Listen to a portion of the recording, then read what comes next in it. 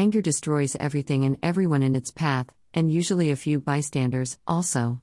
Thus, it is rightly one of the three poisons of Buddhism, as a synonym of hatred, divsha, and co-equal to lust, raga, and delusion, moha. These poisons are also known variously as the unwholesome roots, good name for a rock and roll band, haha, and the three fires. In other words, don't be like that. Do good things, and good things will come to you.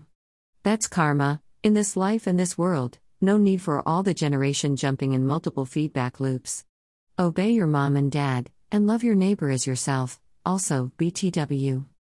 But anger and hatred hold a special place in my hall of fame of disgusting behavior, simply because it's so unnecessary and so easy to avoid. You don't have to do anything. But there are a few things that you should definitely not do: lose your temper, raise your voice, or say and do things that you know you will later regret. But for some reason it feels so good in the heat of the moment to tell someone and his mother where to go and where to stuff it when they get there, that you just can't help yourself, and the recriminations and guilt will only come later, like maybe 5 minutes later.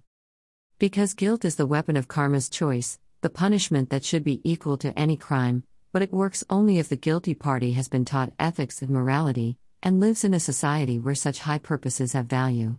Some people are so corrupt that they are impervious to the recrimination of guilty feelings, and so the only punishment for wrongdoing is more wrongdoing, as society degenerates into madness and solutions are hard to find. Sound familiar? Such are sanctions in the city. Maybe it's time to return to nature. That's the original Dharma.